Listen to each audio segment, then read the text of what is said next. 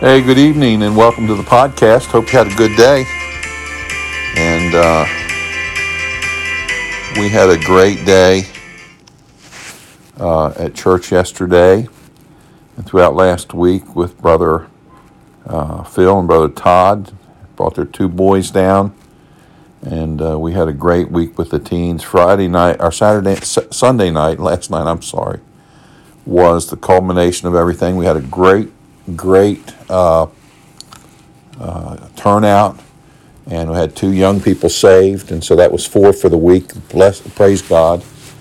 And we shared with the young people how we were trying to transition from the Wednesday night only to getting young people here on Sunday morning, and got some upperclassmen going out. Christian is going to go to Morgan State. He's actually going to go out for a kicker for the football team, and sounded good. Naya's going out to the College of Notre Dame in Ohio, and just a lot of different, talked to a lot of different young people, and just want to thank all the people who helped out with food and games and were there. Just appreciate it so much. And special thanks shout out to Bethany, just helping with everything and those long bus pickups, and thank the Lord for that. And we had some challenges during the week, but God blessed, and it was great. It was a great start, and we're interested in our young people. We thank God for them, and so let's pray for them. Brother Phil and Brother Todd got home okay. And they let me know they traveled out today, and so pray for them as they move on. Now, also, Jeff Berg sent a note today, and I wanted to focus on this one. If you'd really pray, we've got a lot of other prayer requests we're praying for. Thank God, little baby Logan bounced back. My sister has surgery this week. Miss Elizabeth with the chemo and a lot of things going on. But Jeff Berg called me. His wife Ellen, the cancer has grown, and there's really nothing they can do about it. So they're going to give her chemo to prolong her life, and they've settled with that. They're settled with the Lord, and I just can't imagine that. So please pray for the Bergs. Amen. Let's continue to pray for all those that are sick and those that are bereaved. Father, thank you for the day. We pray that you bless these requests. We pray for the Bergs now. Just a difficult news to handle, but Lord, we pray that you'd be there with them and give them the peace that passes all understanding. And Lord, we just pray that you just bless as we look into your word. We thank you for it in Jesus' name. Amen. Well, I spent last couple weeks, in the 23rd Psalm. The Lord is my shepherd, and thank God for him and everything he gives us. But I wanted to read some verses today, and I want to share some things on my heart with you all for the next few days concerning this scripture and some others. The Bible says, in 1 Peter 5:1, it says, "The elders which are among you I exhort, who am also an elder and a witness of the sufferings of Christ, and also a partaker of the glory that shall be revealed.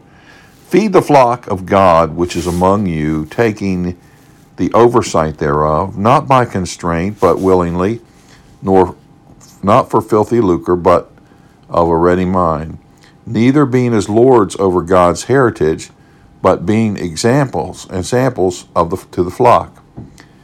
And when the chief shepherd shall appear, ye shall receive a crown of glory, which fadeth not away. Likewise, ye younger, submit yourselves unto the elder, yea, all of you subject to one another, and be clothed with humility, for God resisteth the proud, and giveth grace to the humble."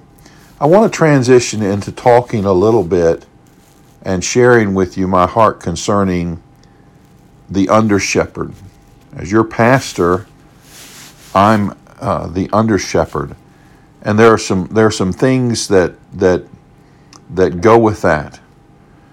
preacher, where's this thought come from? Why are you teaching on it? I want to tell you I want to teach on this because I'm really concerned.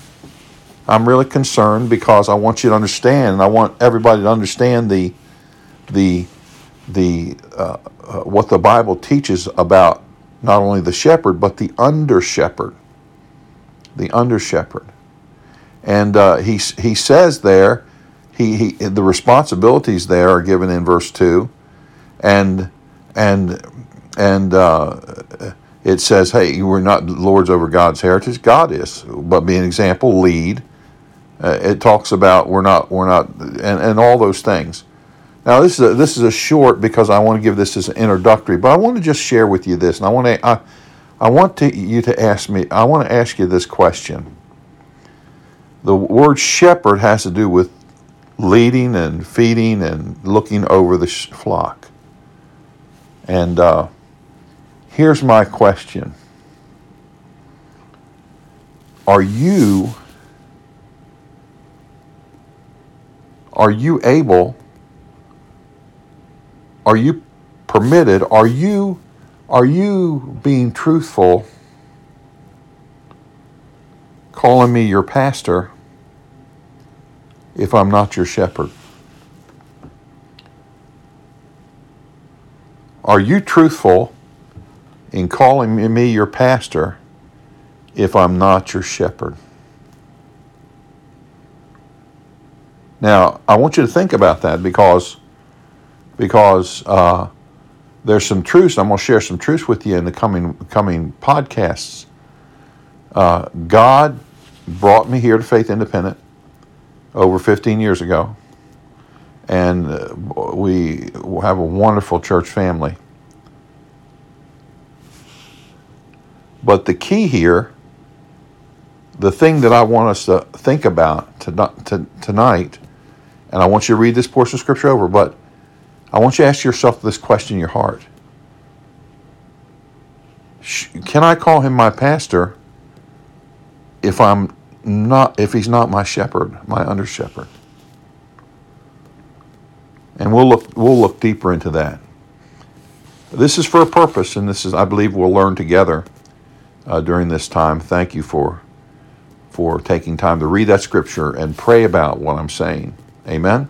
Well, if you don't know the Lord Jesus Christ as personal Savior, I want to share this with you. There's 3 things you need to know and to understand where you are and what's been done for you. First of all, you're a sinner, for all have sinned and come short of the glory of God, Romans 3:23. Romans 5:12, wherefore as by one man sin entered the world, and death by sin, and so death passed upon all men, for that all have sinned. We're all sinners. We're born that way. Number 2, we're all condemned. Romans 6:23, the wages of sin is death. That word death is mentioned in Revelation chapter 20, verse 14, where it says, "And death and hell were cast in a lake of fire." This is the second death. If there's a second, there has to be a first. The first is a physical. The second is eternal. Because we're sinners, we're all condemned. I'm a sinner and I'm condemned. But the Bible says in Romans 5:8, but God commendeth his love toward us, or showed his love toward us, in that while we were yet sinners, Christ died for us. Christ died for us on the cross. He was buried. He rose again the third day. Romans 6:23, the last part verse says, but the gift of God is eternal life through Jesus Christ our Lord. Now, if you believe you're a sinner, you believe you're condemned, and believe that Christ died on the cross, he was buried, he rose again the third day, you believe that, you accept that, you can call on him for salvation. Romans 10:9 and 10 and 13, that if thou shalt confess with thy mouth the Lord Jesus, and shalt believe in thine heart that God hath raised him from the dead, thou shalt be saved. For with the heart man believeth unto righteousness, and with the mouth confession is made unto salvation. For whosoever shall call upon the name of the Lord shall be saved. Would you call on him believing? If you would, bow your head right where you are and pray this prayer, calling out to God, dear Lord, I know I'm a sinner, and because of that sin I'm condemned to hell. But you died for me on the cross. You were buried. You rose again, I believe. Come into my heart and save me. In Jesus' name, amen. If you prayed that prayer, welcome to God's family. And let us know so we can help you with the next steps. Amen? Amen. Have yourselves a good evening. God, thank you for the time you've given us. We pray for the requests. We pray that we ponder this thought about Pastor Shepherd. Bless our evening. Give us good rest and a good day tomorrow, a profitable day.